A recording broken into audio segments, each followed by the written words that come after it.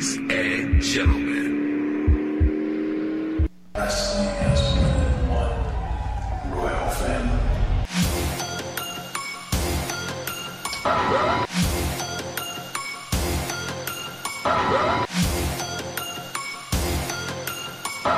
I am my kingdom!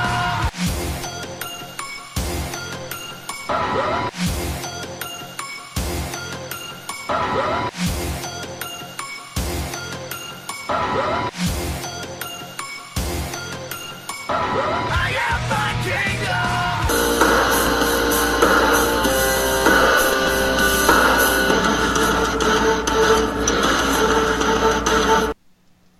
So here we are, everybody. We're about a week, or we're actually 2 days away from Christmas now, which means we're 9 days away from the end of the year, and this is the time a year where usually we Jeff and I would be kind of compiling our lists, and maybe next Monday we would talk about like what we maybe we would try to put some time together this week since it's Christmas and we have time off a little bit to kind of like put together a list of what our best matches are, what our best wrestlers are, what our women are.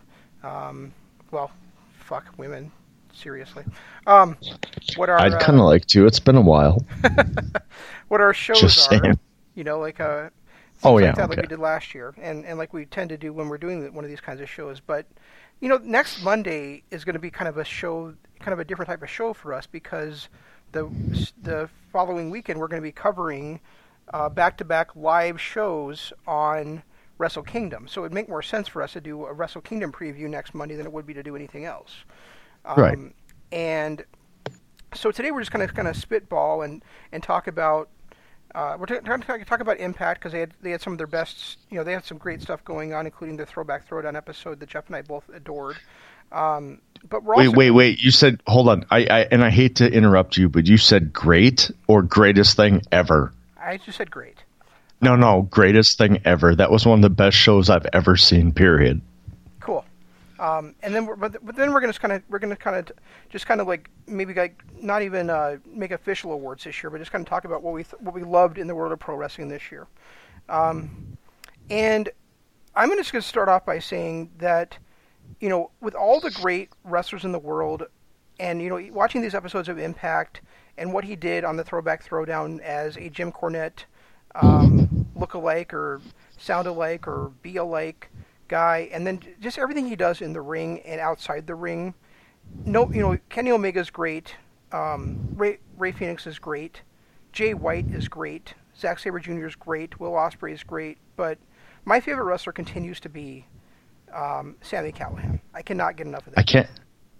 I can't disagree with that either. Plain and simple. I said that last year. I remember towards the end of the year, I started touting Sami Callihan as being one of the top 4 or 5 wrestlers in the world. And I remember when I first said it, you were kind of pulled back a little bit by it. But then after a couple weeks of really watching what he does, you were right on board. And the beginning of this year, everything he did on Impact was insane. And I don't want to say insane, but it was just so well done. And then his feud and then eventual partnership with Mance Warner on MLW was some of the best stuff I've ever seen. Like those two, I am so disappointed that Jim Cornette put his own personal feelings ahead of what was best for wrestling and just TV in general, and broke those two guys up, because what they had going at the beginning of the year was some of the best stuff I've ever seen on TV, period. And he's continued to roll that through. I mean, we kind of were a little bit sketchy on his whole feud with Tessa, and he's played this feud to perfection. He took what was a gimmick match and made Tessa his equal in that very first match. And then and I don't know, it was mainly Sami, but Sami was able to take their rematch and go from that mutual respect thing to his heel character, but still keeping Tessa on that level. And he's done it continuously throughout the last 4 months to keep Tessa on that level, so where now she's a legitimate number 1 contender for a heavyweight title. or a world title, I guess. I don't think they're heavyweight titles anymore, but a world title. The work that Sami Callihan has done, I don't know that there's anybody better in the business at being able to do what he's done. He's come from the bottom to the top in 1 year. I wouldn't necessarily say the bottom. I mean, he had the great feud against Pentagon last year too. But right, and last year he was one of our favorite characters of the year. He was one of our favorite wrestlers of the year. But when people look at Sami Callihan, it always takes 2 to 3 years for people to really start to vibe on someone. I mean, look at Seth Rollins. He really started to get kickstarted in 2014, 15, and it wasn't until last year when people really were like, "Oh, hey, Seth Rollins is pretty good." And I feel like we're in that same boat with Sami. Sami, a couple of years ago, when he broke away from NXT and that awful Solomon Crow character, and came to Impact and MLW, and he was kind of that bottom feeder, and he really worked himself up and developed his character, and his character hit a few hiccups along the way, but he's been able to develop his character over the last 2 years to right now where he might be the most compelling character on TV. yeah, I definitely agree with that sentiment from you. One thing you didn't say in all that was how great his match against Tessa Blanchard was. You mentioned the rematch, but I mean the very first match at was it Slammiversary? Slammiversary, I think it was. I think it was a Slammiversary, and I mean I didn't look it up, but that's still one of my matches of the year. I mean it's in my top 10, if not my top 5 for matches of the year. It was that damn good. And it followed up a tremendous match between Michael Elgin and Brian Cage too. So it wasn't like he didn't have any competition on that night, but it still should.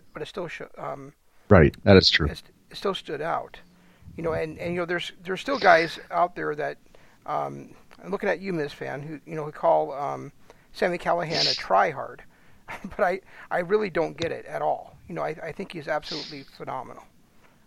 It's funny because for Miz to call him a try-hard, remember Miz, he is exactly what you were 3 years ago. 3, maybe 4 years ago. No, and it was fan, what 2 Oh, okay. I'm sorry.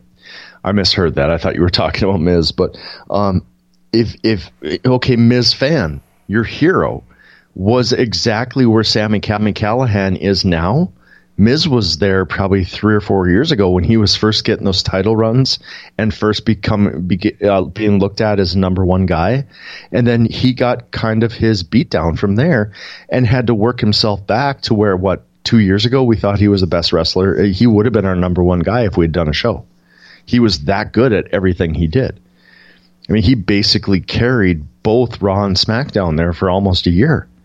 And then, he's kind of fallen off a little bit since then, but that's not his fault.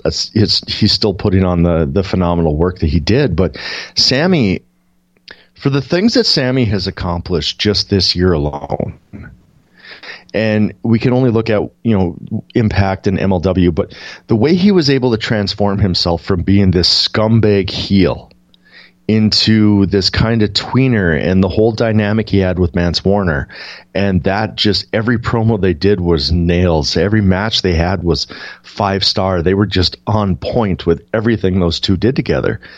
And then he, had his exodus from MLW and kind of focused more on MLW, and his relationship with the Golden Draw, his relationship with Madman Fulton and all of OVW, or OVE, sorry. And then the way that he kind of transitioned himself into that semi-heel yet sympathetic character with the way he handled the whole Tessa Blanchard stuff. And that first match, and I'm not going to disagree with you. It's probably, I'd have to sit down and look at it, but off the top of my head, it's probably one of my top 10 matches of the year. I thought they were amazing in it. I thought that Sami had a way to put Tessa over as an equal, and the way he went and did with the bat thing at the end, it kept his character, but at the same time was giving respect to Tessa. And then to follow that up with kind of morphing back into Sami while still respecting Tessa. And now I don't think that if Sammy had not acted the way Sammy did over this last 4 months, that Tessa would be a believable number one contender for a world title. But I think the way that Sammy has carried himself and the way that he's continually put Tessa over, and I don't want to say put Tessa over because I don't think he did. I think Tessa had all the tools. But the way that Sammy was able to justify her tools, put her on his level in a way that nobody else would have ever been able to put a woman on their level before. Yeah, that's very true. I think Tessa was already on the rise, and I think that she went through,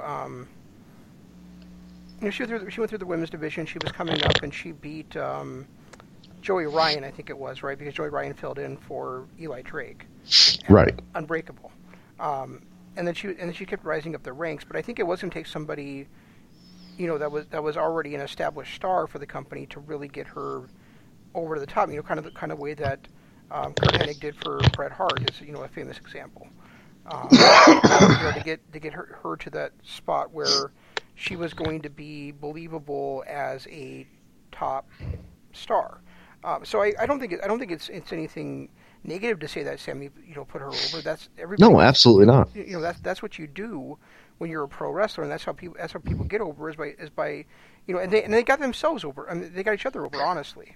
And I was just going to say that too. I was literally just going to say that you can't put past the fact that this feud that he's had with Tessa has gotten himself over to a point where he's the Impact World Champ. Last year at this time, would you have thought of him as the Impact World Champ? I don't think I would have. I mean, we had Austin Aries, we had Moose, we had Killer Cross, we had Cage was in the mix. John Morrison or Johnny Impact was in the mix. You had so many other people, like even, and we'll talk more about him later. But Eddie Edwards was all these people were in the mix. Where Sami Callihan was just like this despicable bastard who was, he was kind of a top mid carder, but I don't think at this time last year I would have looked at him and said, oh yeah, he's a main eventer. He's a draw. He says he's the draw, but is he really the draw? Where now you look at him and you look at the rest of that Impact roster, Sammy's the draw. He is the most compelling character in wrestling right now, and it's hard for me to say that because I love what Jay White's been doing. I absolutely love him. I think MJF has had a few misses here and there. I'm so disappointed in what happened with Matt Taven towards the end of the year. But I think right now, if you look at the biggest draw in wrestling, I don't know that there's anybody bigger than Sammy, as long as you can. Because I don't want to say as long as because if you can either respect his in-ring ability, which he has a ton of. You can respect his charisma, which he has a ton of, and you can respect what he's done for the business this entire year from day one, starting with his feud with Jimmy Havoc, and then moving on to Mance Warner, and then everything he's done in Impact Wrestling onto Tessa. I mean, this Tessa feud's been going on 6 months now, and it's literally brought them both over. I just don't know that there is more of a guy that has been from start to finish the guy in wrestling. Well, first of all, I'm just going to be a bit pedantic about what you said. All right, the top draw in wrestling is the WWE name. The second fuck draw that. in I don't wrestling care. is the AEW name. But as far as individual wrestlers in an indie level promotion, then yeah, I think you're probably right. I think Sammy's probably the guy right now. I would argue that even amongst wrestling smarks, and I know there's people that are going to just watch WWE because it's WWE, and there's people that are just going to watch AEW because it's not WWE. Let's face it, as much as I love AEW and we do a show about them on Wednesdays, and speaking of which, is there going to be one this Wednesday with it being Christmas Day? There's not. Okay. No, they had already announced that the one that this past Wednesdays was the final Impact of the year. Okay, I wasn't sure if they were going to. I wasn't sure if they were going to have one or not. For some reason, that I missed that. But you look at the way that people treat AEW, and it's kind of sad because they have such talent. The Bucks, the Kenny Omega, Adam Page, and so on. The list goes on and on and on. But people are more looking at AEW like it's not WWE, so it's great. I mean, AEW was anointed as the greatest thing ever before they even had a match. Just because they had money behind them, they had some top stars, and they weren't WWE. Ring of Honor has gone out of its way to kind of push AEW up the ladder. Impact has been having its issues for years. But the reality is it's WWE, and then it's not WWE, which by default is AEW right now. I think people are overlooking what is happening on Impact. I think Impact is on fire right now. And they may not have the biggest names. They may have lost a lot of people over time.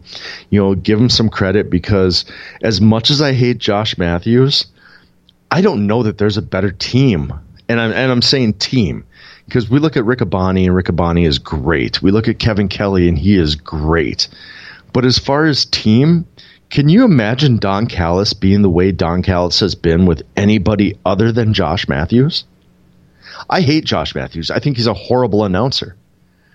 But he brings out something in Don Callis which is magical. No, because I don't know if there's anybody he can insult as much as he insults Josh. And that's exactly it. I mean, these two announcers, Josh is terrible. I mean, he's not even slightly a good announcer. And I don't know if it's still a residue of his WWE days where he was having lines fed to him. I don't know if he just doesn't have the timing he needs. But the way Don Callis is able to pick him apart in every moment boosts that entire announcement team to the point where I laugh more at those announcers than I do at any other announcers on this that I hear, period.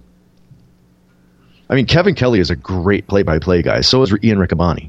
I really like Nigel. I just wish he was able to get a word in edgewise over those other two idiots. But as far as an actual team goes, I may have to put it on Callis and Josh Matthews. Yeah, that's probably true. I mean, I did really enjoy the team of Tony Schiavone and what the hell's his name? Excalibur. Oh, the Broccoli guy. What was the guy from MLW? Yeah. Yeah, I enjoyed that announced team. Rich Bocchini. Yeah, Rich Bocchini. And I did too. Well, that's what MJF called him. He called him Broccoli one time. But yeah, and I did really like those two when they were clicking too. But obviously, Schiavone's not part of that, and he was only a part of it for a couple of weeks. I liked Cornette with Bocchini as well. But I still don't think they have the... I don't think that either Cornette or Schiavone had the kind of comedic timing that Callis has and can make something out of nothing the way that Callis does. Yeah, that's a very true point. I mean, Callis is great with anybody, though.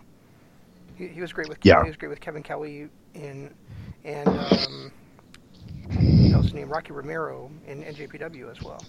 I just hope he comes back for Wrestle Kingdom for only one reason.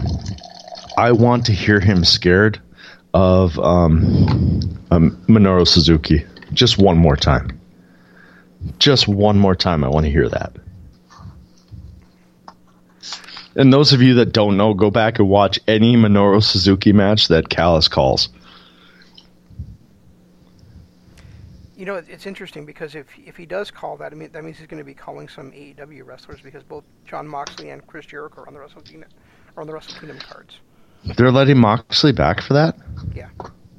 I thought after his stripping of the title, he was no longer allowed. He is wrestling Lance Archer for that championship. Oh, you know what? I'd pay to see that. In a Texas Death Match. I would pay to see that. Oh, wait, I am.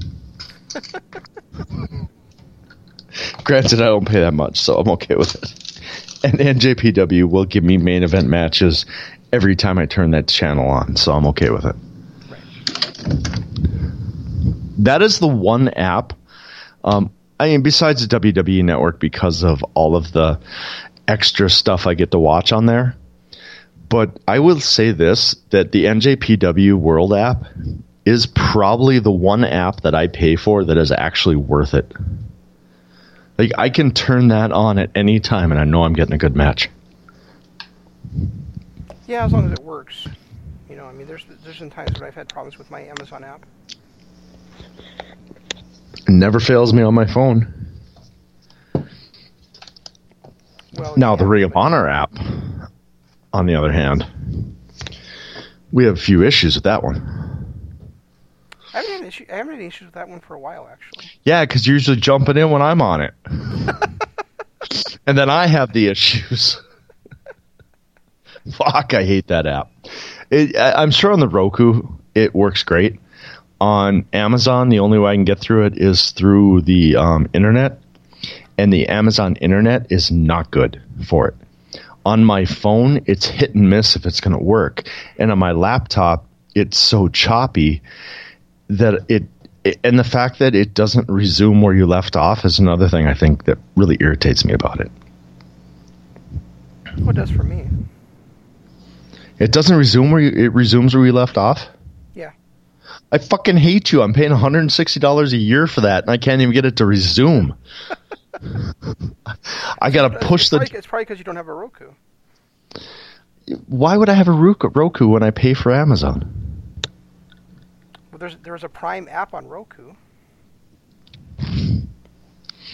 That's like sacrilegious, almost. There's a Prime app on Roku, yet here I have with Amazon Prime. I can't even talk to you right now.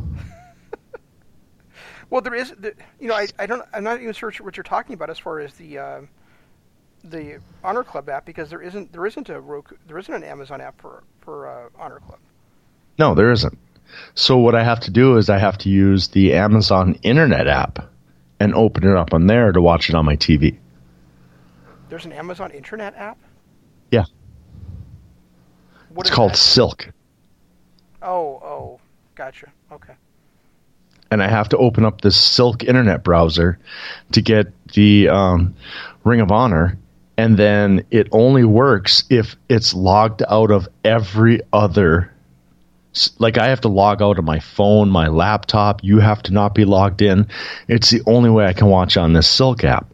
And then the Silk app only gives me a certain limited amount, like within the last year and a half.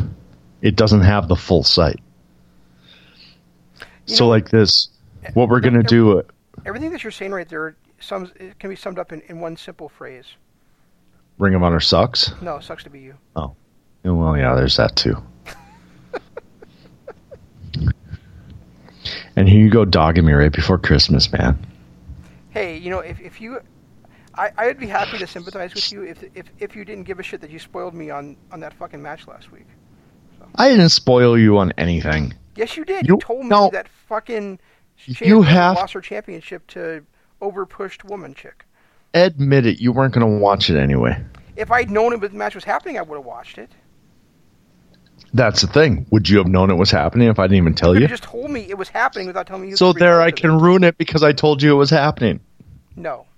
Yes. Telling me what happened during a match or what the result is ruins it, not just that a match is happening. Twitter, let me know if I have the right to ruin it if I let him know it happens. What? There you go. We'll get the final. We'll get the final say. Our Twitter people will chime in, and they will more than likely agree with you. But right now, I don't care. I'm not following Twitter right now because I don't want to see any spoilers for the Star Wars movie. I already told you the bad guy wins. I already told you to shut the fuck up. It's a Disney movie, for Christ's sake. It's a Disney movie at the end of the trilogy. You already know what is happening. No, I don't. You know damn well who the last Skywalker is. You know who's going to win. It's a Disney movie, for Christ's sake. All right, shut up and let's move on. I knew who was winning this the second I heard Disney bought the damn... Are we going to keep the show going or are you going to hang up? Well, I don't know. I mean, kind of want to keep it going. Then shut up Hey, fine. and move on. What? All right. So, Oh, we got to talk about this throwback show. Holy shit. That is the way to do a throwback show. speaking of which, who the hell is this Alexia chick you were talking about? Alexia Nicole. I don't know. No. who She's the hell is that? she's somebody on Impact, and she is hot as blazes. She's somebody on Impact. Yeah, she's someone from the Knockouts division. I can honestly say I don't remember ever seeing her before. I didn't know who she was either until this throwback show. And then I saw her on there, and I was like, okay, I got to find out more about this chick. And when I looked her up, I'm like, okay, I need to know everything about her that there is to know. She is stunning. All right. So was she one of the chicks with? Was she that chick that was out there with? She was with Tessa and Havoc and all them. Tessa In that- and Whatever that stable was that they had, where they, Grace? yeah, All right. So she was the little chick. Okay. yeah, she was All right. one of the Rough Riders. All right. So the least impressive of the Rough Riders is the one that you think is the hottest thing in the history of the world. The smallest, prettiest, and smallest and prettiest one. Yeah, I'm not into small.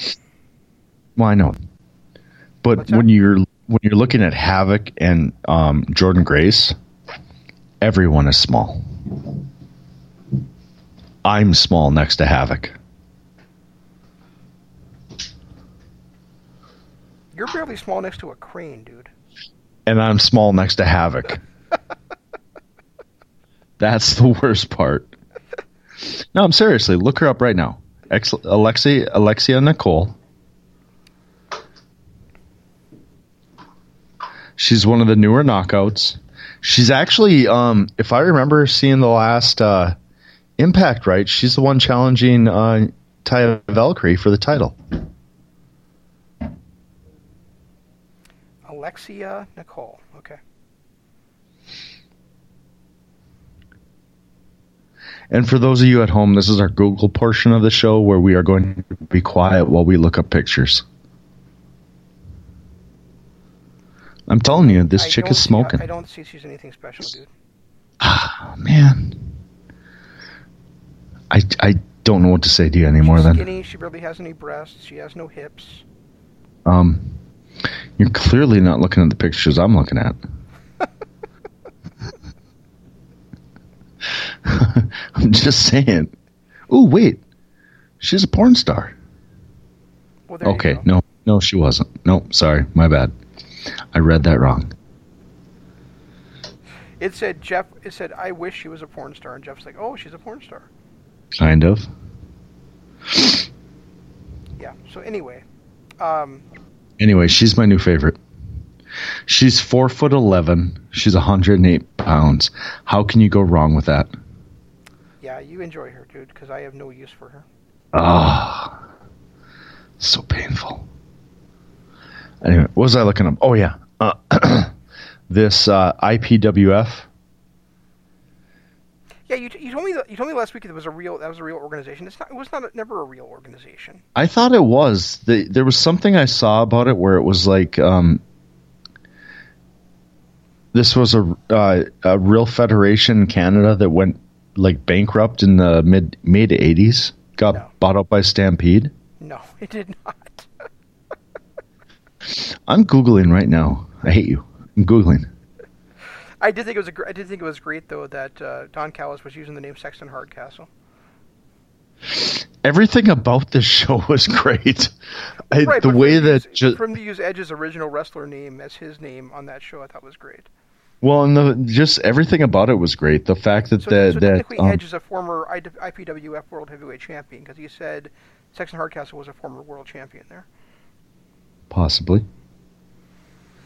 The one thing I like the most about it is this was an 1983, 84 throwback show. Yeah. And Johnny Swinger came out as Johnny Swinger. Because he's already 80s. Right.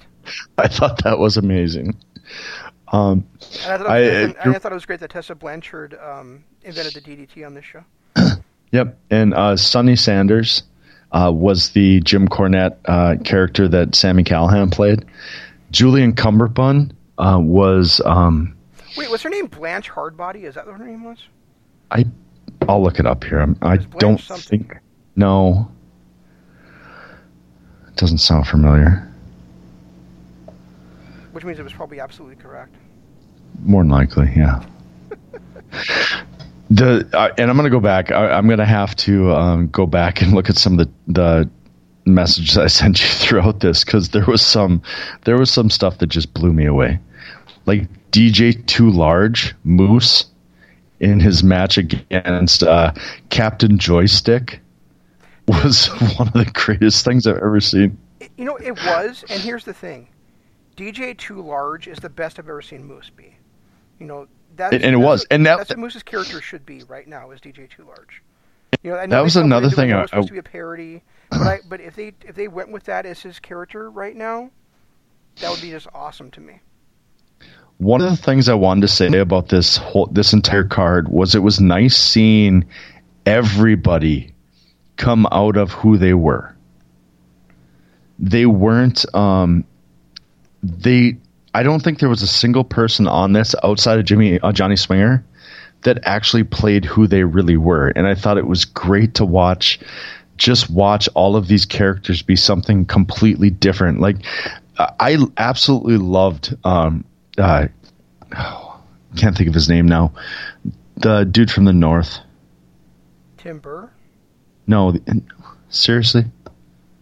The guy that played Julian Cumberbund.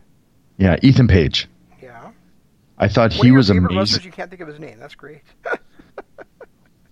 Anyway, go I can barely think of my name most nights, dude.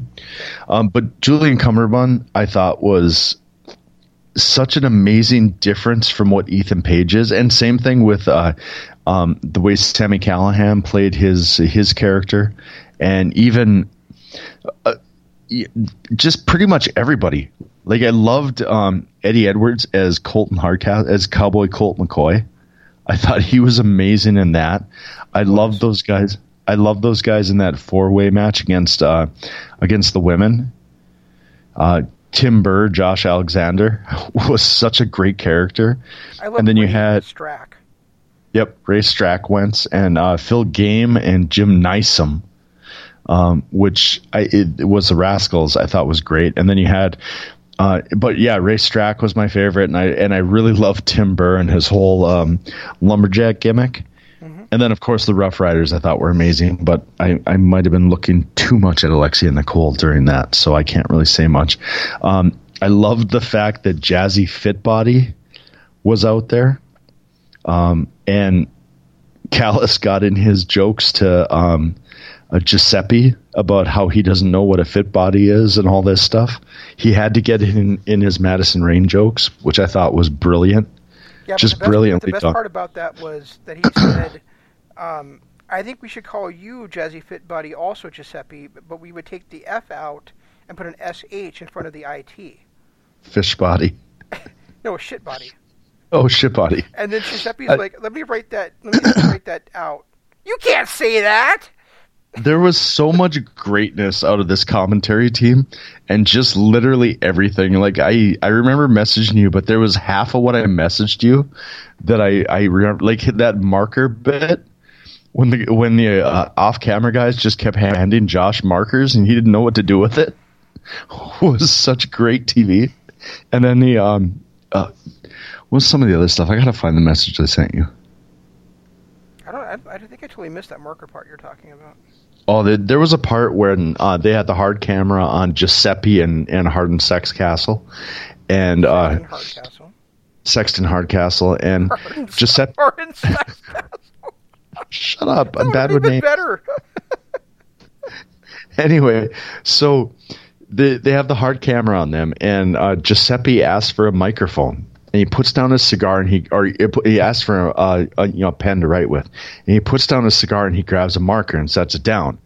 And then throughout the next 3 or 4 minutes of the spot, whoever's off camera just keeps handing him markers, and he just keeps taking them and then hands a bunch of them over to Don Callis and said, "Here you go, have some markers." And then the guy just keeps handing him more markers. I thought that was just fun. It was one of the more fun spots I've seen. Why can't I find these messages? There was so much, and the reason I was messaging you is because I was like, all right, I need to send this to somebody or I'm going to forget. You know, I was kind of bummed that Rapid Delivery Pete didn't ride a skateboard down to the ring, though. Well, because that's too new wave. I did like Austin Aries and his punk thing, his little punk gimmick that he did. Ace Austin. Or Ace Austin. Jesus Christ. Maybe I need to drink more before the shows. Maybe that's the problem. I thought it was funny that the hard workers were named Oates and Hall. Right.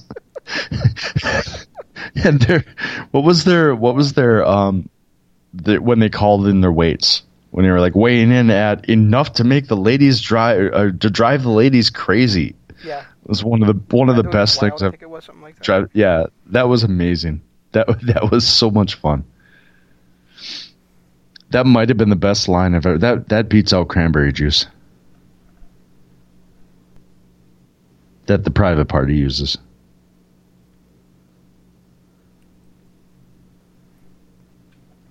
Fuck, I'm pissed. I don't know where these are. What's going on here? My dog's growling at something. Probably you. Did we watch this before? Okay, here it is. All right. I remember, seriously, Falaba's partner was D'Lo. Was it just me, or did D'Lo look as big as Falaba? He did, if not bigger. He's gained a lot of weight, no question. Holy shit, he has. It's like almost 2 D'Los. I'll be right back. You hang on the show for a minute. I can't do this. You know I'm terrible at the play-by-play thing.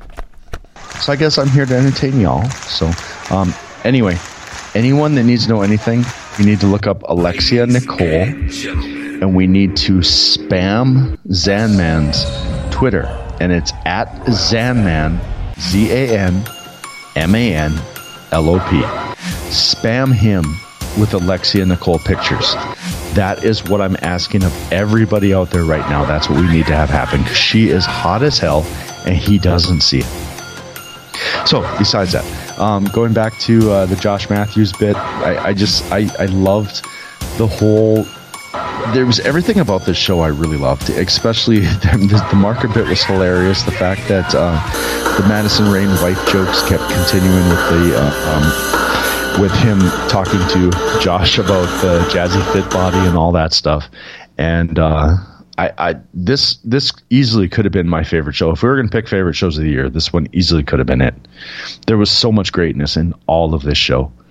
And the fact that even people like Jake Christ was never on there, and you had that awful bit from Rhino being a butcher in the back, and there was some badness, but overall I felt like this was my favorite.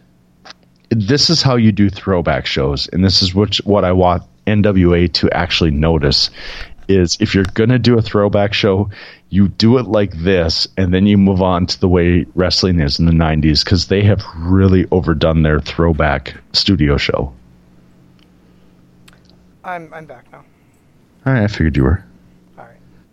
Yeah, it was great. I mean, I think that Impact took what WWE started with their YouTube shows on the South Park or the Southpaw Wrestling Federation, or whatever the hell that was called, and they just kind of they emphasized it into an actual wrestling show rather than just those things. Well, and not just that. I mean, you look at NWA, and I literally just said this. NWA is doing a modern version of a throwback show. If you're going to do a throwback show, go balls in like they did here on Impact. Just do it, and do it all out. Have the bad wrestling, have the innovative moves, which was what a Hurricane it's a DDT, was an innovative move on this show. If you're going to do it, go all in. Don't just do this, hey, we're a throwback show doing a studio audience, and then run out the modern day wrestlers. It's just not working. And I think that might be, when I look back at what NWA is doing, I think it's more the way they're presenting their talent and the way they're presenting the show that's driving me off of it, as opposed to the fact that they are not as good. Does that make sense? Yeah, I mean, they do have guys that are old school type guys too. Like Nick Aldis is an old school type wrestler. Yeah. Storm is mostly an old school type wrestler. So is Colt and and I was going to say Trevor Murdoch definitely fits that yeah. school, you know. And of Ken Anderson, I mean, they do have a lot of old school wrestlers, but at the same point. Oh, and don't forget the greatest tag team of all time, the Rock and Roll Express. All right, I'm done with the show. Just do it. Whatever. I can't talk anymore. You just sucked all the wind out of my sails.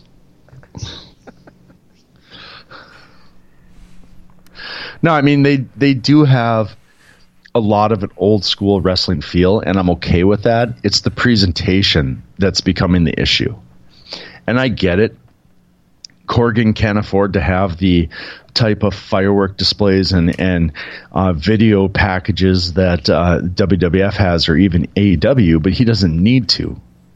What he needs to do is he needs to present the show in a way that is more modern, and stop playing off the fact that these guys are all old school wrestlers, which they are. I mean, even Eli Drake, to an extent, is an old school wrestler.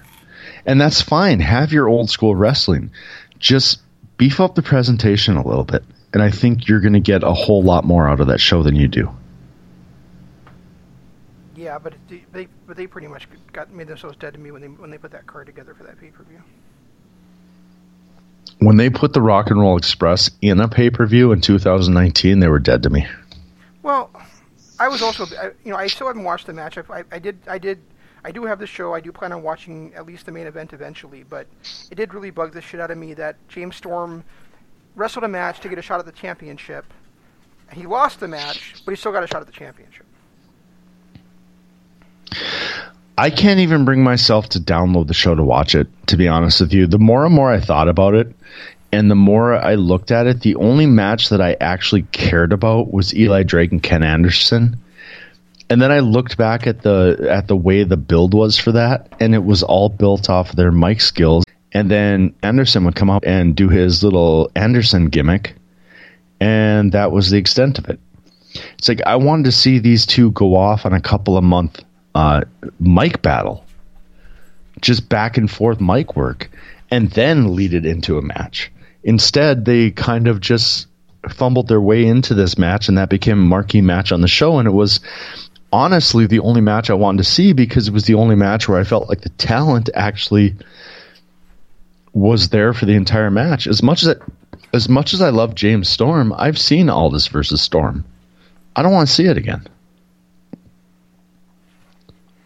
No, I mean, I think that, when you have, they've been building really, if you think about it, the fact that Aldis, introduced Eli Drake into the company back at the ROH, was it the anniversary show? Was the ROH anniversary show he did that?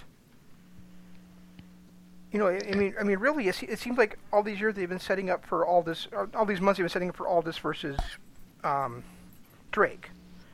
And that should have been the main event of their first, pay-per-view, separated from ROH or, on their own completely.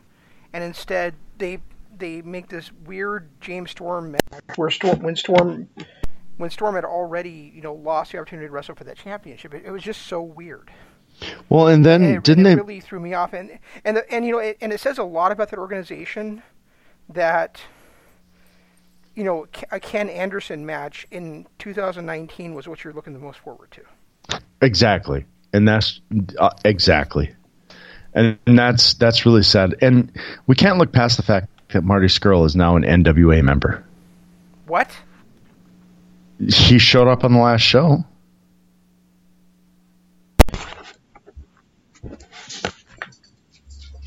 The villain is now NWA. It was the last thing I saw. I haven't watched the show, so I can't really say for sure. But from what I saw, is Marty Scurll is now NWA.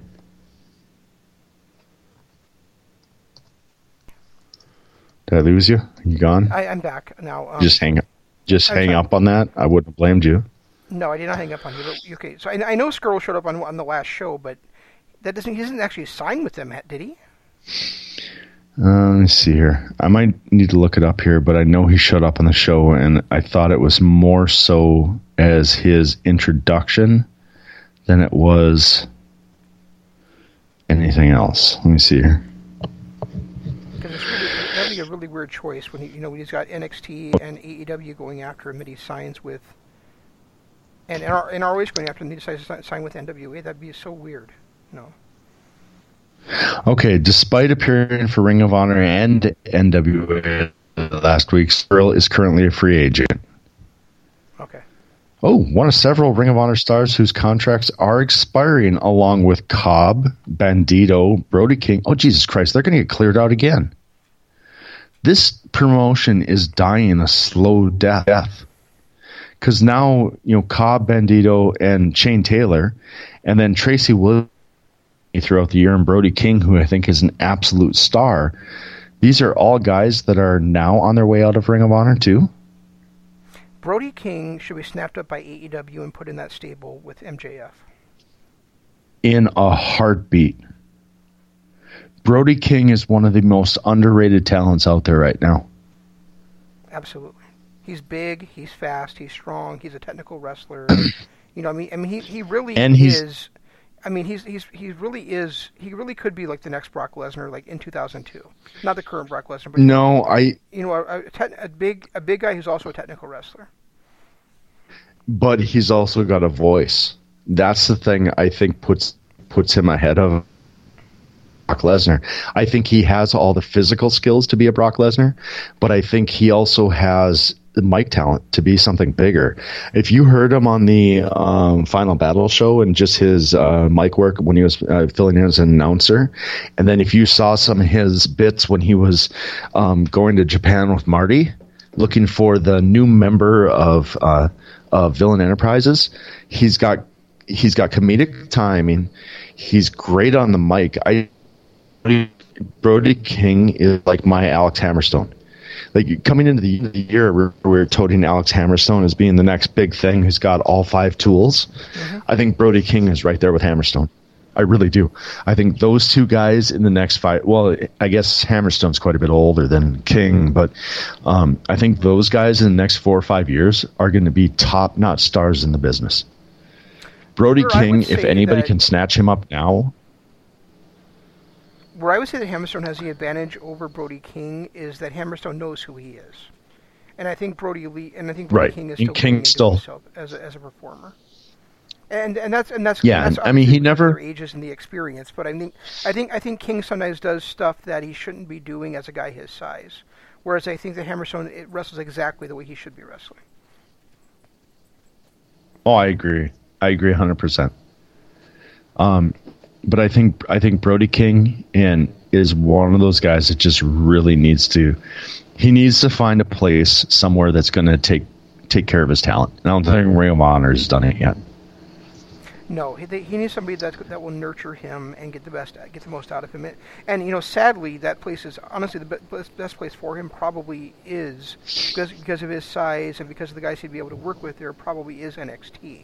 I just really don't want him to go there. I'd love AEW to snatch him up, but I think there's guys there that could also mentor him very well as well. Like Dustin's there, who's 6'6", and I think Dustin could be a great job mentoring him too. And Anderson's working with them, and Dean Malenko's working with them. So while I think that probably Shawn Michaels and Triple H would be the best mentors for him, that doesn't mean I still think AEW has guys that could be great mentors for him.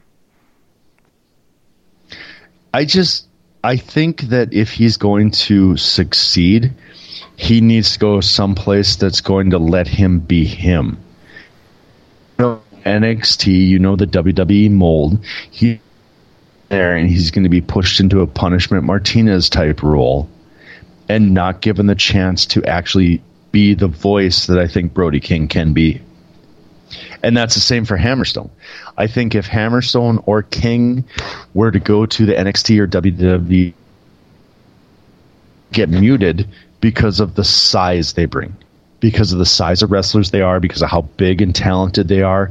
They're immediately going to get thrown in that Lars Sullivan, Punishment Martinez, Undertaker role where they shut their mouths up and make them just be these big guys. And I think that's a huge mistake when you're looking at guys this size who can actually talk and cut promos too. Yeah, that's a good point.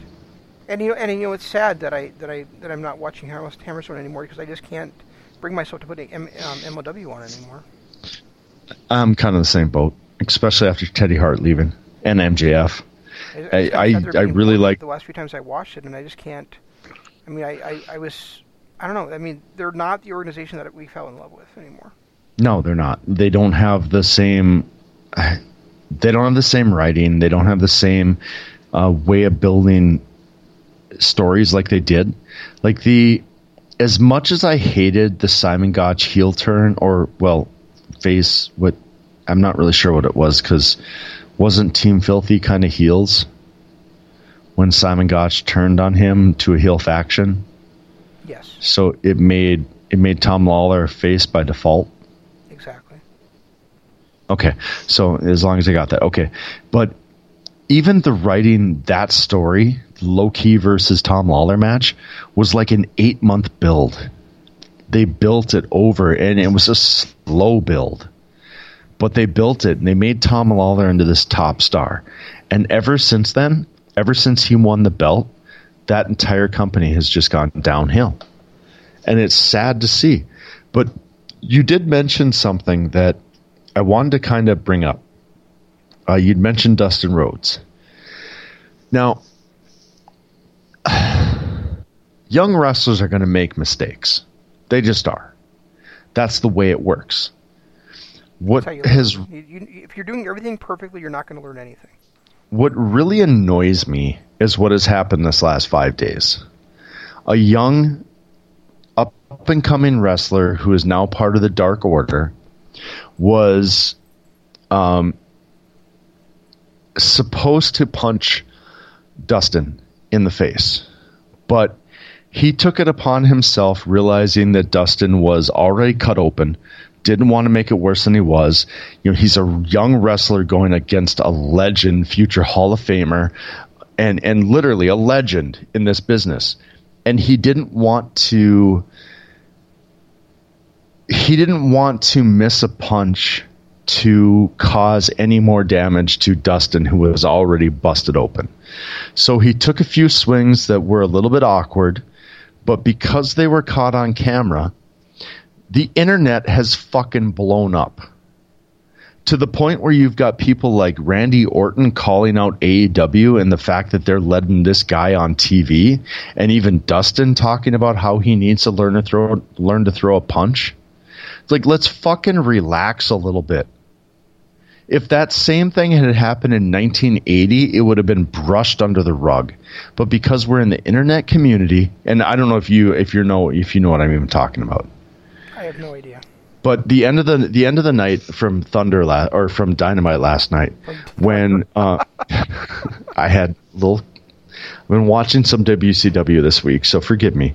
But the end of Dynamite, when Dark Order hit the ring and was fighting everybody, and then Dustin came out. Dustin got cut open, and there was a spot where the little minions or creepers or whatever they are were attacking all of the wrestlers, and one of these really just young kid. I mean, he's not that far in the business. He barely has a name.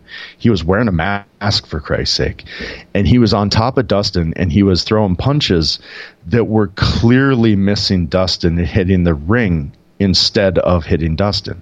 Okay. And the camera just happened to catch it. It just happened to be the hard angle camera. And, somewhat, a lot of that's on the AEW. If you see that happening, you go move off of it. You don't sit on it for 6 or 7 punches. You go, holy shit, he's fucked up. Let's move.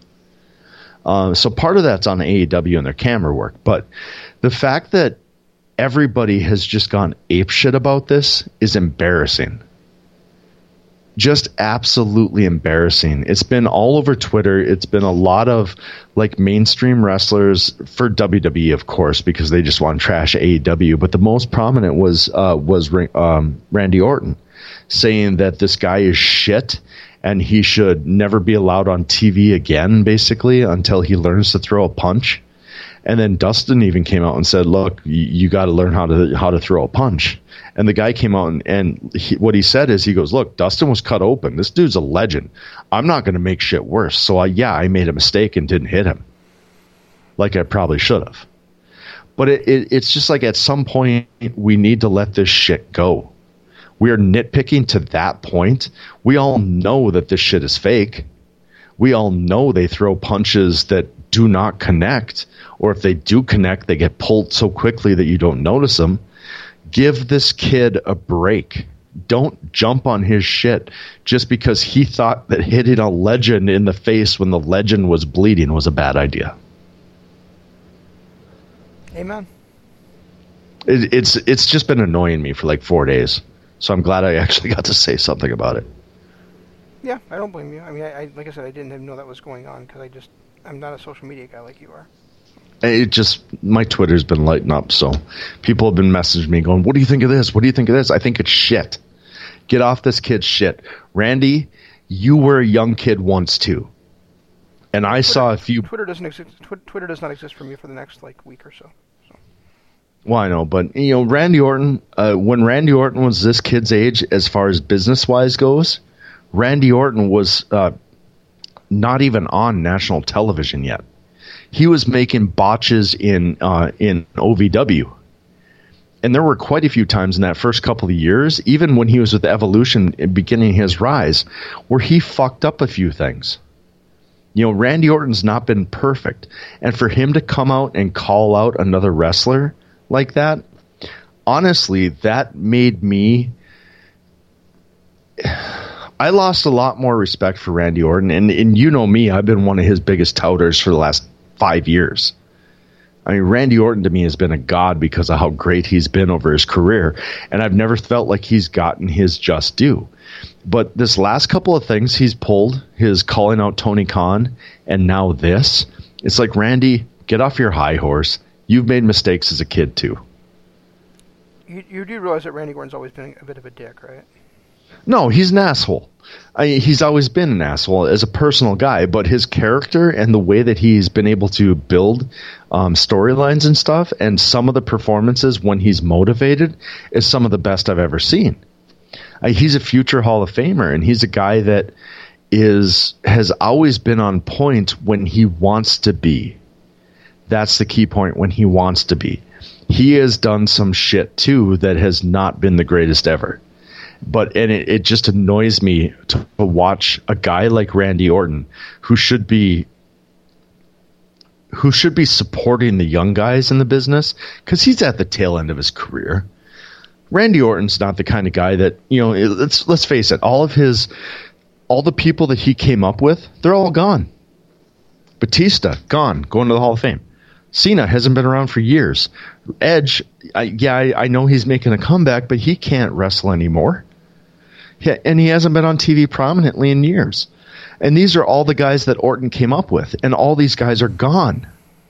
Orton's the last guy that's still wrestling on a consistent basis. So he's got to know his time has passed. But for him to bury the next generation the way that he's been lately has made me lose all respect for this guy who I've worshipped. I don't want to say worshipped because that's childish, but a guy that I have legitimately stuck up for years. To watch him act this way has been really, really disheartening.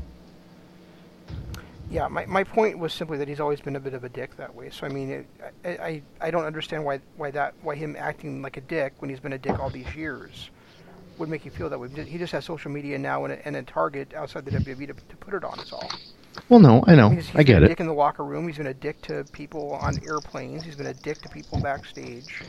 Yeah, part of that was me. He wasn't ever going to be a dick to Impact because Impact was beneath WWE. He wasn't ever going to be a dick to Ring of Honor or, But I mean now people like Seth Rollins and Randy Orton, because AEW is prominent, because NJPW is prominent, they're just a dick to those wrestlers because they can be and because they're the competition.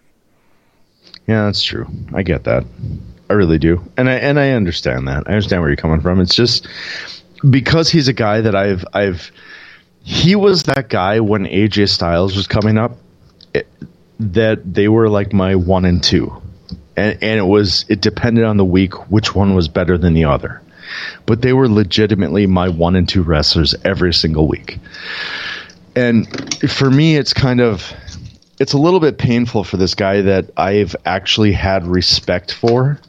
Like, I love Austin Aries. I think he's an amazing, amazing talent. I actually have more respect right now for Austin Aries than I ever had before, because at least Austin Aries doesn't ever hide the fact that he's a dick. Randy Orton hid behind kayfabe for so long that he was just, I just don't break character when I'm in public. I just don't break. No, you're a dick, dude. Own it. Austin Aries owns it, and he's one of my favorites. You're a dick in real life. Sorry, got a lot of control there. It's hard to disagree with, my friend. Why? Because it's true. Yeah, it is. I mean, if you're an asshole, you're an asshole. Yeah, and own it. Who cares? You're an asshole. You make millions of dollars. You make more money than I will ever think of making. You're known the world over. People love you. People can love you for what you do without loving you as a person. Triple H has proven that time. Just own the fact that you're an asshole. And I'm fine with you. Yeah. We kind of went all over the place here, didn't we? We did. And we never actually really got to the point that I wanted to make, Which is? As far as who my top performers were this year. Because it's like, we kind of mentioned at the beginning that we've been all over the map this year. Like last year, we were stuck on New Japan. We were stuck on Ring of Honor, kind of a little bit stuck on NXT. We watched a lot of Impact. So we kind of had a narrow brand of who we liked. Coming into this year, we started with MLW. I was watching Defiant. There's NJPW. There was Impact. There was NWA. There was Ring of Honor. There was, we went a little bit off on NWA of Hollywood and what was the other one? Evolve. We spent a little time on. Yeah. So this year it's been a little bit harder to, like you said, to compile those lists like we did last year. And we actually had one of our faithful listeners ask us if we were going to do a list this year, if we were going to break down our best matches and all this stuff. I don't know that we can. Seriously, because there's been so much going on. But if I had to off the top of my head, I'm going to go maybe top 6, 7, 8, maybe even 10 wrestlers of the year, and not in really any order. But I think these are the guys that have had amazing years that really need to get called out. I think Jay White has had an amazing year. We've already talked about Sami Callihan. And Jay White, I mean, we go for days about all the great stuff he's done. Ospreay. In the ring, Ospreay, I don't know that there's been anybody better this entire year than Will Ospreay. El Phantasmo had such a great second half of the year, and he was great when he was in Defiant. His character wasn't as fine-tuned, but once he hit Bullet Club and hit that role, has there been a better cruiserweight than El Phantasmo? Besides Ospreay, probably not. And then, how many other guys were there? Matt Taven had a great year. I thought MJF had a great year. In performances, Darby Allin has come out of nowhere to really become one of the top guys in the business. There's been, and of course we've always got our Adam Cole and Johnny Garganos and people like that. I mean, who would you put in a top 5 this year? I kind of just ran through like 8 or 9 people that I would put in a top 5. Wow, who did I put in the top 5 this year? Okay, Ciampa. Ciampa, had he not gotten injured? Yeah, if he had not gotten injured, maybe, but he did. So, right. So who did I put in the top 5 this year? Sami Callihan. Number 1. That's both you and mine. That's our number 1. Yeah. Cody. It's tough because he hasn't wrestled a lot of this year, but at the same time, he's been in some of the best matches this year. You know? Yeah, he's kind of right on that border for me right now. There's like 4 guys that are right on that border that it's hard for me to pick a clear number 5.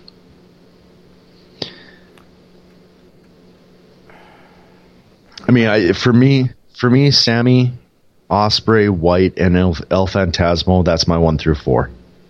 Yeah. They've just been so good. Osprey's probably my number 2. Just because of what he did beginning of the year, you know. I mean, Right. It's hard to put him anywhere outside the top 2. And not just from what he did at the beginning of the year, but that match he had against Naito could go down as one of my favorite matches of the year. The way those two... Yeah, when he won the title. Osprey against Naito. No, I'm sorry. I was thinking White. Sorry, my bad. Okay. My bad. That's on me. Sorry. I was thinking Jay White because Jay White's my number 3 guy, hands down. Yeah, White's been great.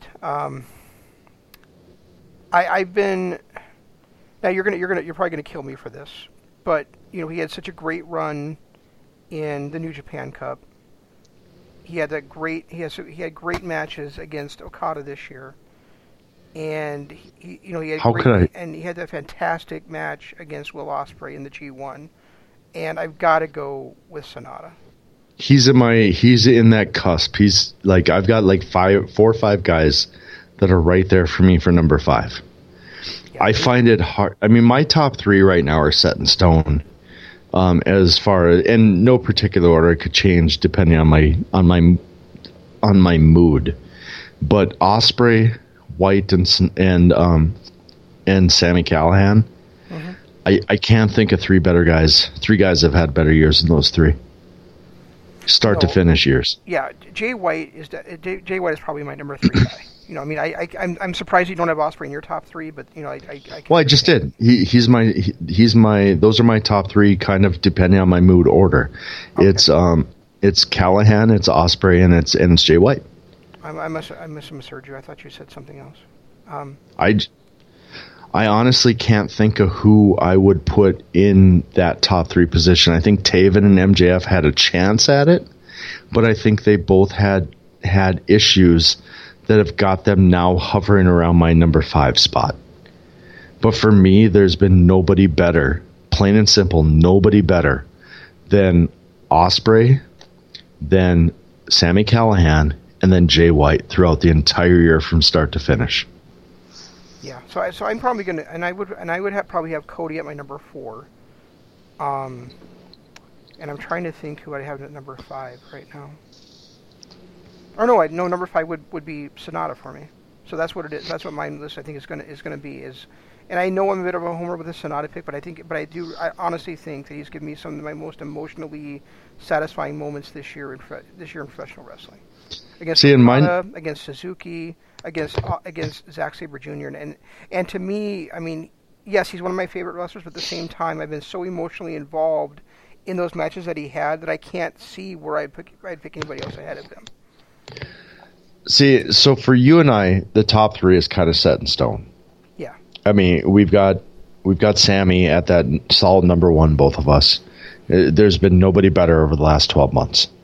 For me, and I don't know if it's the same for you, but either or 2 or 3, it's Osprey and Jay White.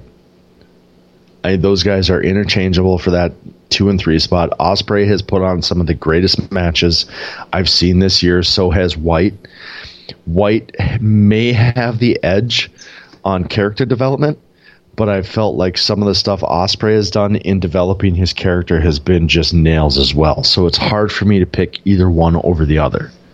So here's why it's Osprey for me over White. So before you move on, okay, because he was a dominant force in the Super J, in the what the hell is it called? The Best of the Super Juniors. He had those outstanding tag matches where it was him and Robbie Eagles taking on El Phantasmo and Ishimori. Okay. Yep, I agree. And then he was also he also ruled his way right after the G1 or right after the the Best in Super Juniors through the G1. I don't think that can be discounted. And so just because I think that the variety that he was in, and how well he was against all manner of competition, he edges out White for me. See, and for me, they're interchangeable depending on my mood. Mm-hmm. I see where you're coming from with Ospreay. I see what you're saying with him, and I agree 100%. But for me, those two are interchangeable simply because the fact that Jay White was able to come into the G1 the way that he did and just dominate it. Yeah, he started off rough, but he ran on a tear that brought him to the finals. Where Ospreay just never got it clicking during the G1. And that was kind of disappointing because of the way they were setting him up. Plus, I've really liked the way... The difference between American television and Japanese is the fact that American heels can go out there and cut a 5-minute promo and put themselves over that way. Jay White does not have that ability in Japan. He's not able to go out there and stand in the middle of the ring and cut a 5-minute promo that puts him over. The only way he ever gets that promo time is if he wins the main event of a major pay-per-view or major show. Then he gets to stand in the ring and cut a promo like he did on Goto. But for the most part, that's the one thing about Japan that really doesn't have the... I don't know what the word is. Advantage that American television does for American audiences. Where Jay White has excelled ahead of Ospreay, I think, is the way that Jay White has been able to build his character throughout matches.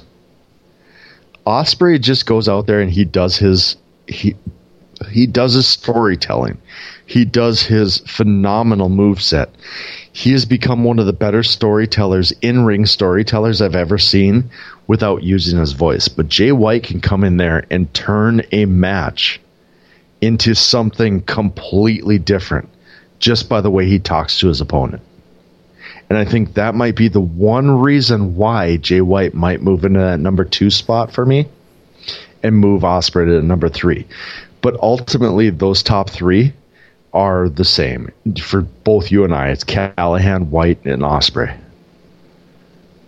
Okay, yeah, I totally see where you're coming from with that, and I do agree that that White has the ability both ways to turn a match around, and I think that he just knows his character so well that that there's times where you forget that you're watching a fake performance because he is so good in there. And I think exactly. That's what you and I liked so much about that Naito Jay White match is both guys were so deeply involved in their characters, and they were so much. You're watching Naito versus White, the characters, not Naito versus White, the wrestlers. And I think that's why that match is going to remain in my top 5 of the year. Absolutely, and I'd be hard pressed to find that not being my number 1. If I were to sit down and actually think about it and have the time like we did last year to sit down and go, okay, I'm going to watch all these matches, I'm going to figure it out, I'd have a hard time not having that at my number 1. And that's plain and simple. It's not mine because of how good Dustin and Cody were.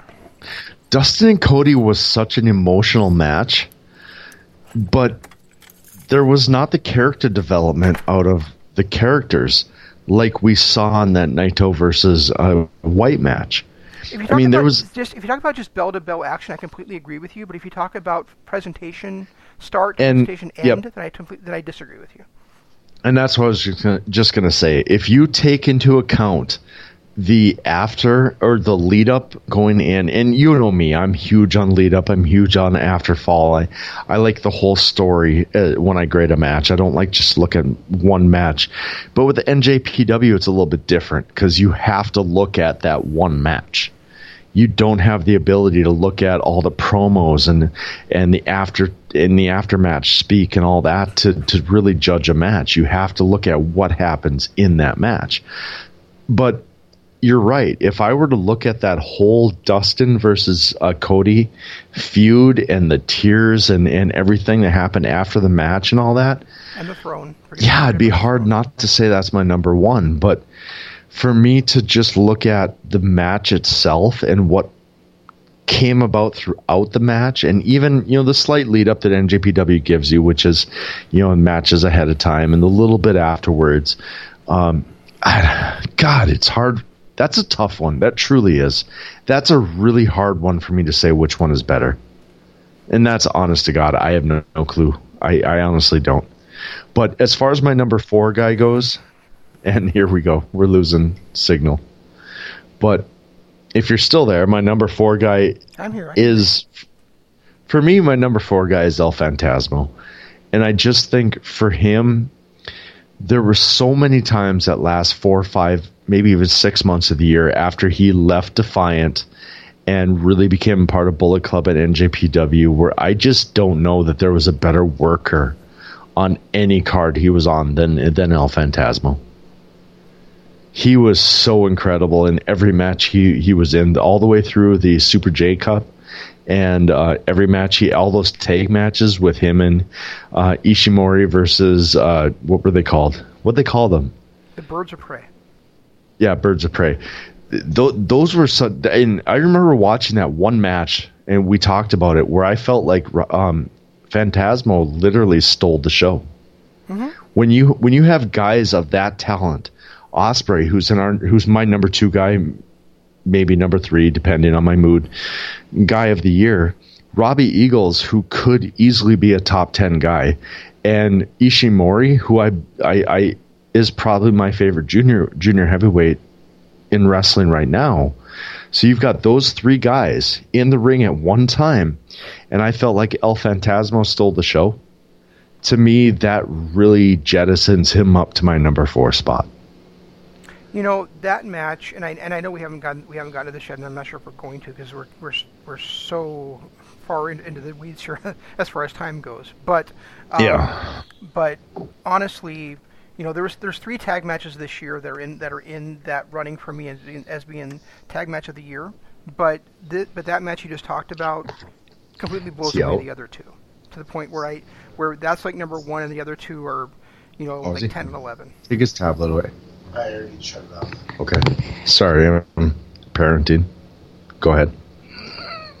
No, I was saying that Robbie Eagles versus Will Ospreay versus Taiji Ishimori and El Phantasmo was so much better than my other 2 top 3 matches of the year that it just blows them completely away.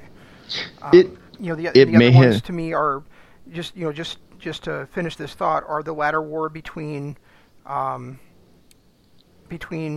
Girls of Destiny and the Briscoes, and then of course the match at All Out between, what was it called, the Escalara del Muerte or something like that, between the Lucha Bros and the Young Bucks.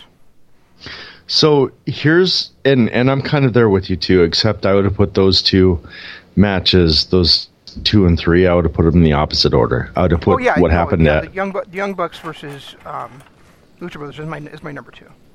Yeah, and then the GOD versus Briscoes match would have been my number 3. But if you look at that, the fact that 2 gimmick matches are behind what those 4 guys put on when they went after, and that was, are you talking about their tag title one or the one before it? I honestly don't remember which one it was. I think it was the second one, right? To be honest, I like their first one better. The one where they won the chance to challenge for the tag title. I thought that was a better match. That was the one where I felt like El Phantasmo stole the show. And then when they actually put the belts on the line, I thought was a great match too, but not as good as that first match that they had. And I can't remember where the first match was. Was it Dunkado? Or Duntoku, I mean, sorry. Wasn't it? No, it was, no, you're right. It was the first match, but it was actually in Great Britain. Okay, yeah, you're right. Yeah, it was actually the same night as All Out, but it was on that British show, what was it called? Royal Chase or something? Right. I think it was Royal Quest. Royal Quest, that's what it was. But that one to me was the better of the two matches they had. I felt like their tag title match was a little bit drawn out and was more into Ospreay versus Ishimori than the four of them really shining. I felt like the match they had leading up to that, where Eagles got the pin, really was the better of the two matches, and that is my number one match. And then, the fact that there's two gimmick matches, as great as they were, they're still gimmick matches. They had a lot more to work with to make a great match than that one tag match did. So, I mean, hands down, that's my tag match of the year. And that's part of the reason why El Phantasmo kind of catapulted to my number 4 spot. Okay, and then who's your number 5 then?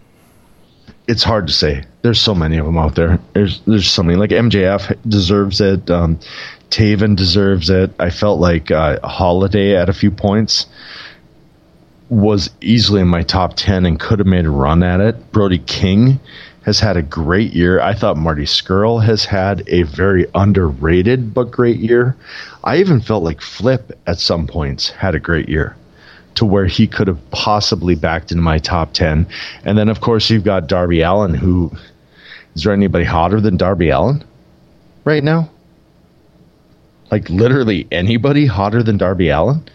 No, and then I listen to some of those names you're saying, and I kind of internally scoff at them, but at the same time, I mean, it was so hard for me to come up with the top 5. So I mean, I guess I can't really ridicule you for any of those guys in the top 5. Although they wouldn't personally be on mine. Like I wouldn't look at Scurll this year and say he's in my top 5 simply because he was mostly in 6-man tags. But the problem is, but the problem with those guys is who's been better. I mean, I want to say Taven. I totally get, but the rest of the guys Taven, you listed, I wouldn't put there. As much as I've loved Taven, he had a really rough start to the year and a bad end of the year. Like this feud with Vinny and not knowing if he's face or heel, to me, that's a bad end of the year. No matter how horrible his match was or how great he was up until then, after he lost the belt to Roosh, he plummeted to the point where he is now in the mix with people like Flip and Marty and all these guys where he's not... If we had made this call, say in August, he would have been one of my top 3. The way that he was in Deny or Defy or Deny or whatever that was. Yeah, Defy or Deny. The way that his performance was there, the way that his performance was in a couple of matches before that and after that when he was still champ, he was hard pressed to be my heel of the year. But after this whole, after he lost to Roosh, after the way they've kind of buried him, and then when you really look back at his year and the fact that he really didn't start it off strong either, it's hard for me to say that he's a top 5 guy.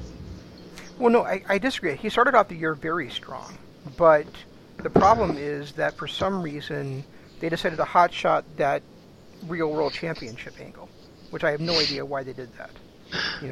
To me, that should have dragged out the entire year, and it shouldn't have been till Final Battle where he wrestled for the championship, actually. Yeah, but he never should have wrestled for it against Lethal. He should have wrestled for it against Scurll.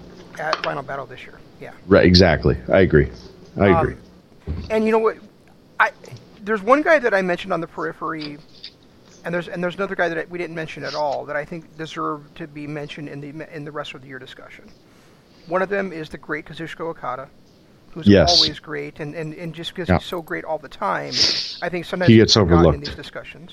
To me, he's a lot like a guy like AJ Styles, who at times you overlook him because he's still, I mean, Jesus Christ, he's 42 years old, and he's still one of the best wrestlers on the planet. Yep. And the other guy is facing him at Wrestle Kingdom, and that's Kota Ibushi. Kota has been one of the top in-ring performers the entire year. He had the great emotional run through the G1, and he's one of my favorite wrestlers on the planet. Honestly, so I think I just don't want to be in that discussion. But he's in my top 10. He just did not make my top 5 because of the emotional attachment I've had to Sonata's matches more than his. He's and there's my a few number 6 guy though, honestly. There's a few other guys that really deserve to be looked at. It's like Evil has had an amazing year, but because we've kind of been sideswiped by not watching NJPW, we haven't really cashed in on how great of season he's had or a year he's had. And then you look at some other guys from MLW. I thought Teddy Hart had a really strong year for a long time too. I think he's gotten kind of swept under the rug lately, but I think he had a very strong year. Jacob Fatu is another guy who could Teddy Hart's easily. Teddy Hart's way too spotty for me to ever have in my rest of the year discussion. You think so? Yeah, definitely. Because I think he may have started that way, but I think he really kind of turned a corner around March and started to become a really good storyteller. But even said, moments, but I also think there's sometimes where it's like, okay, so now I did this, now it's time for me to do this, now it's time for me to do this, and I think you can see that in his matches. Yeah, I guess you're right. Jacob Fatu, though, is another guy who has had an amazing year. He has. But I do think that the last couple of months of MLW have kind of made him,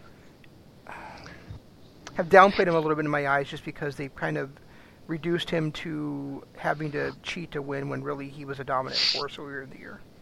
Yeah, but a lot of that's like, bad storytelling. Yeah, but a lot of that's like, I can't think of the guy's name from MLW who you love, Shane Taylor, where he has been so dominant through most of his matches, but has had the issues towards the end. Yeah. I mean, there's. But you didn't hear me mention Shane Taylor as being my top wrestlers on the planet either. So that's a good point. That's a very good point. I love him. I think he's great, and I think that he deserves a bigger platform. But I didn't mention him as being, and I probably should have, since he held the ROH TV title for like 8 months or something. Right.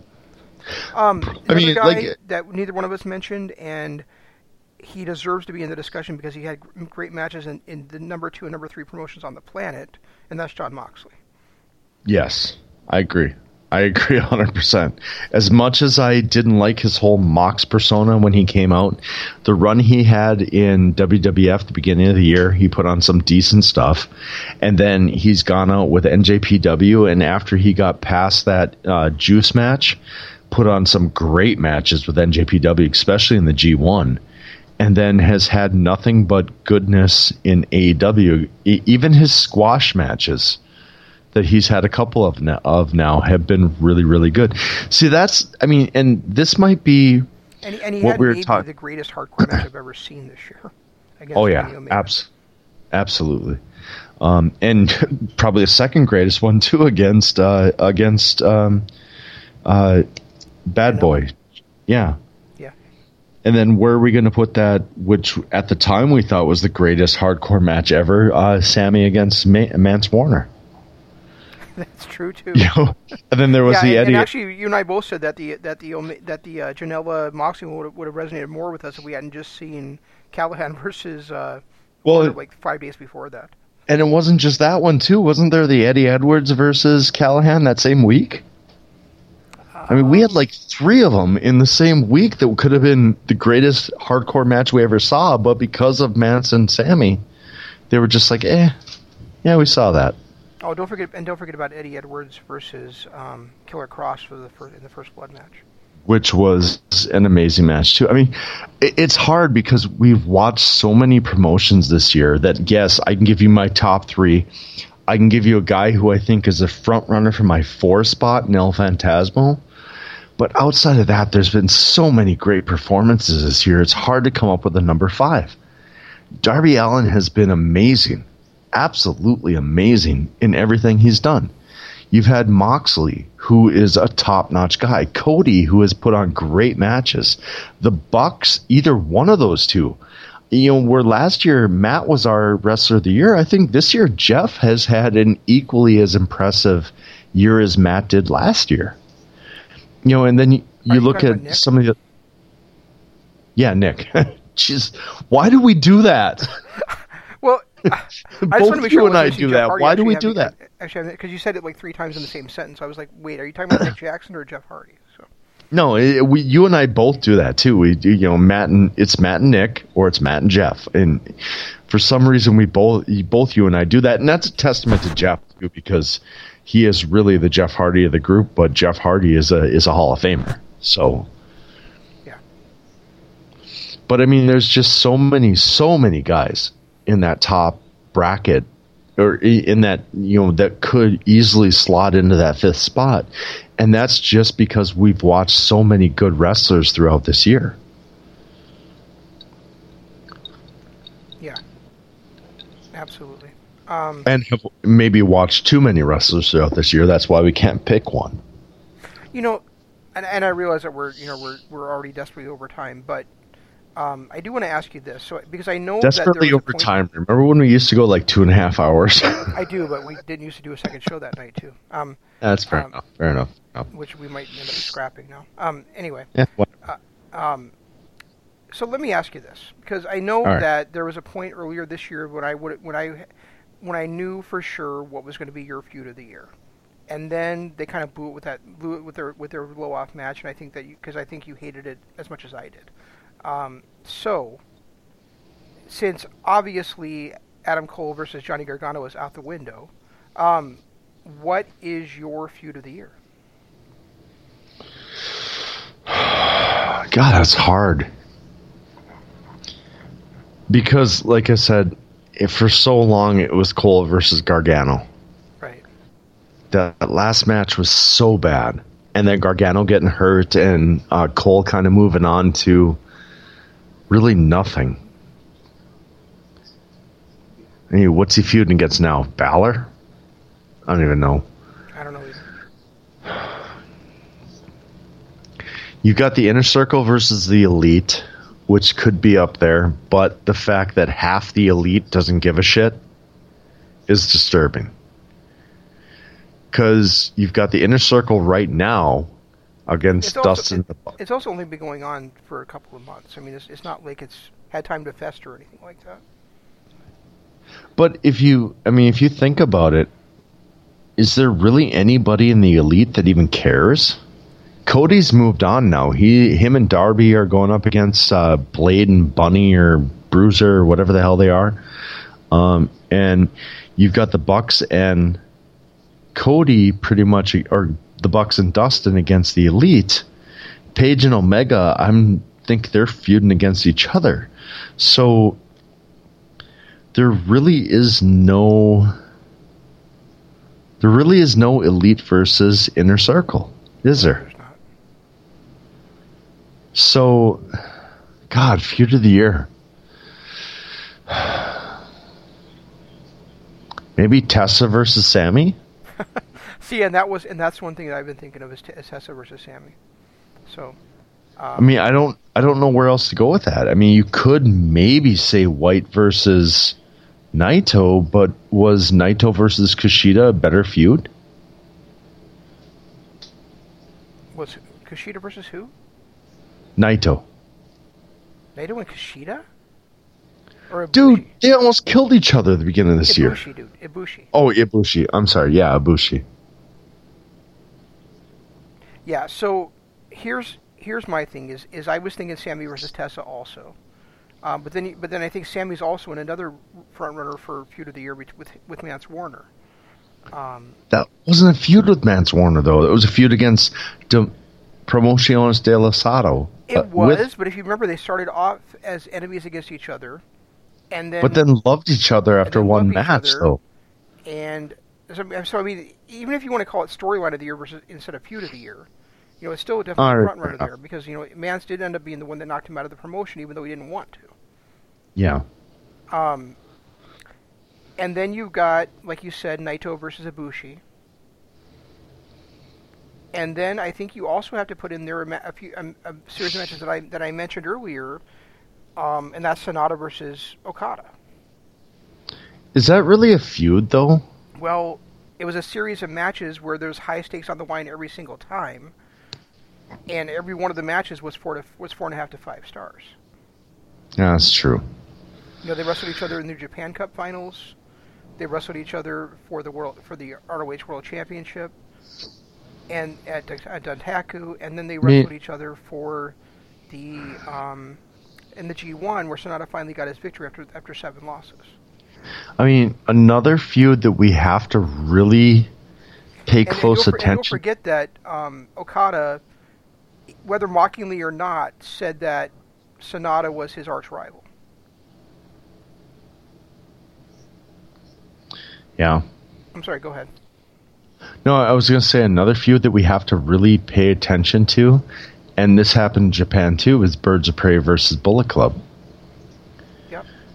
I mean, they had a good 2 to 3 match feud as a tag team, and then you wrap in all of the when it was Eagles versus Ospreay that actually turned to Eagles, and then you had all those feuds with Ospreay against El Phantasmo and Ishimori.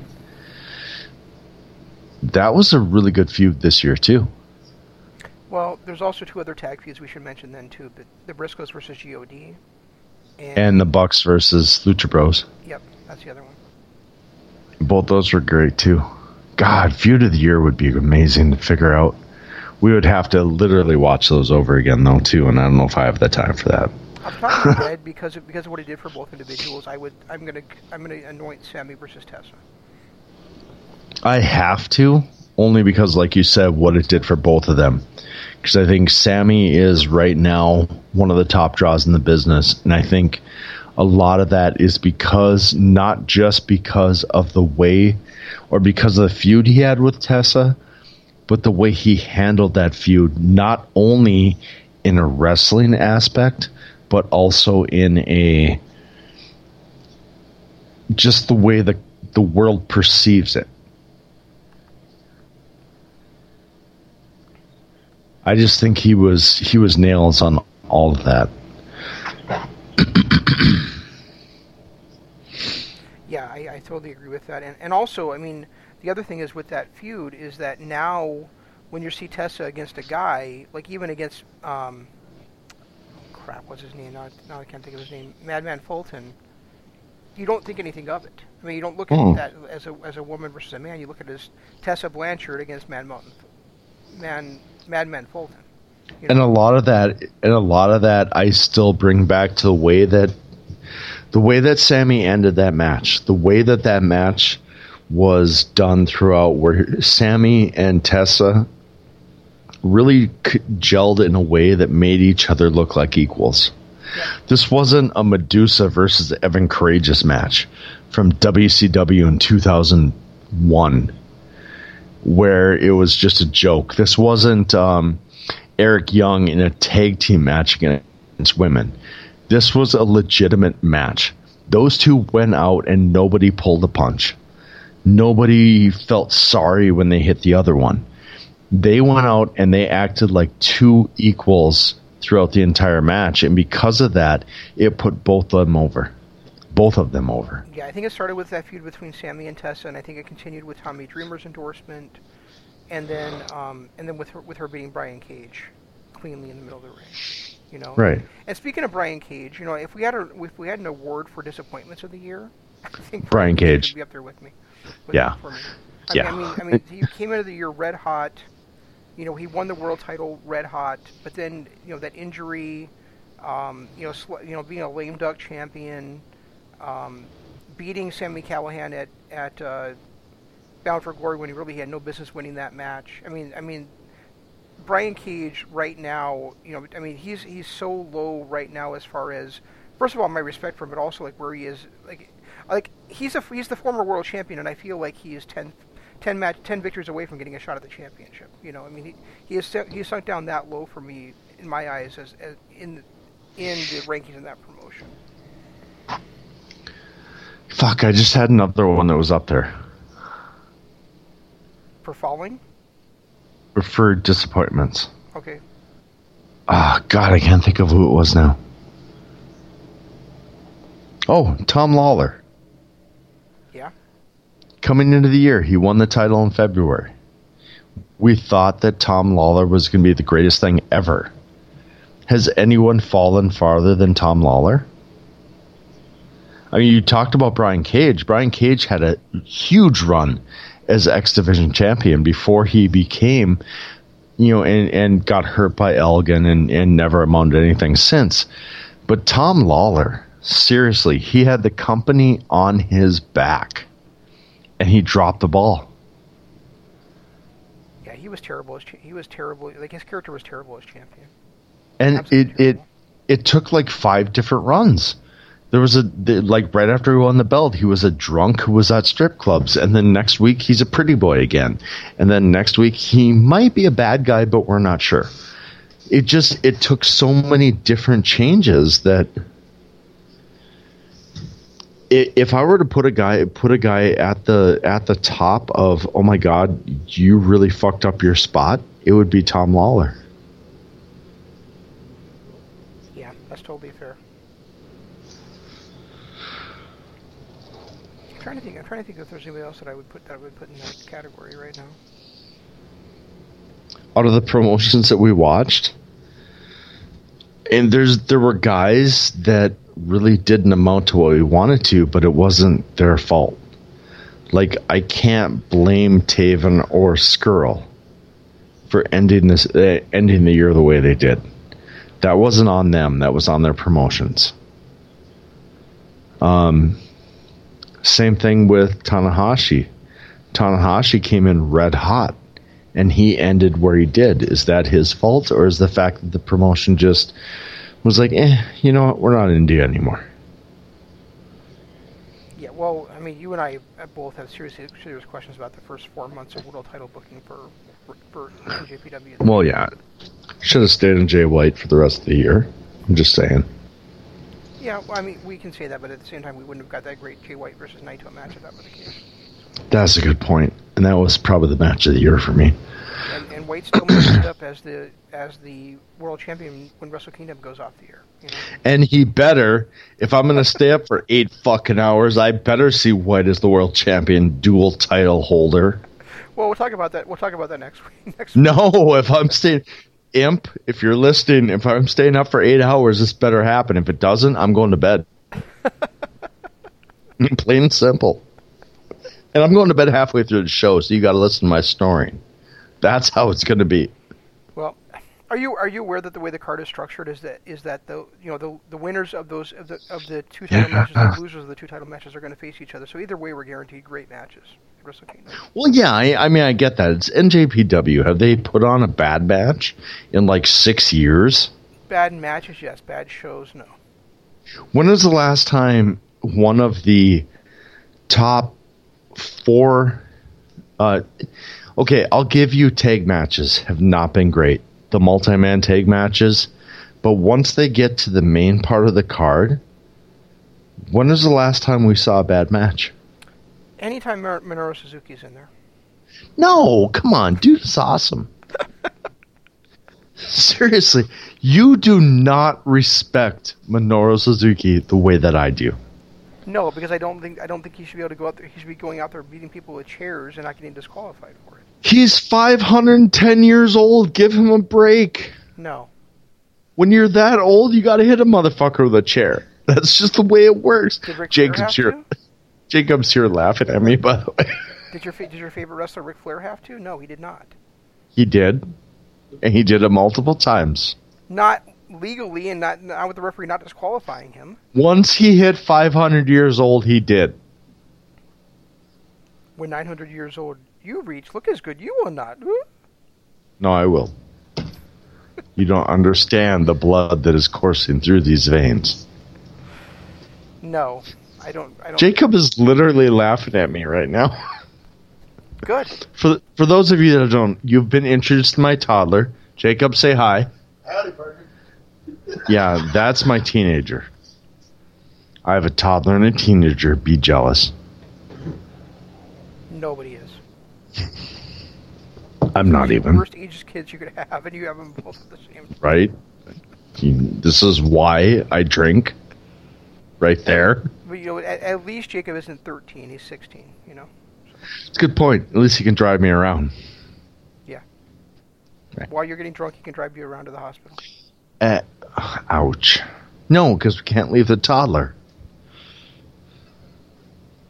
He can throw the toddler in the car seat and drive you to the hospital. I don't drink with my toddler. Back off, woman. Woman? You know what? Do you know what I'm going to do?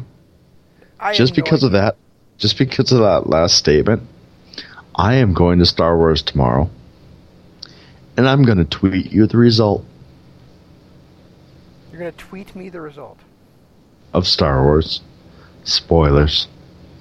It's coming. I'm on Twitter right now. Fine, then I'll Facebook you. I will ignore you.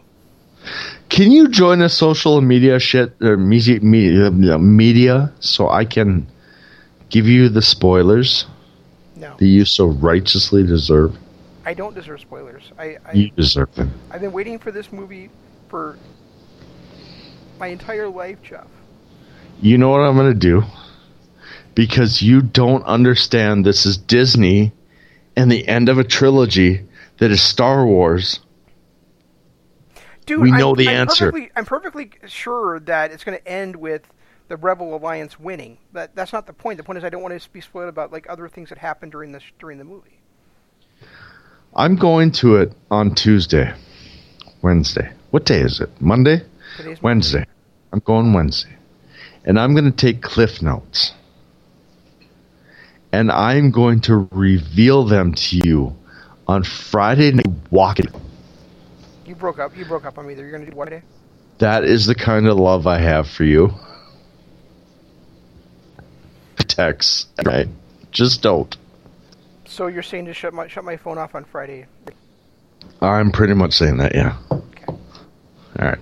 You want to tell these fine people how else they can listen to us? I do, but really it doesn't matter.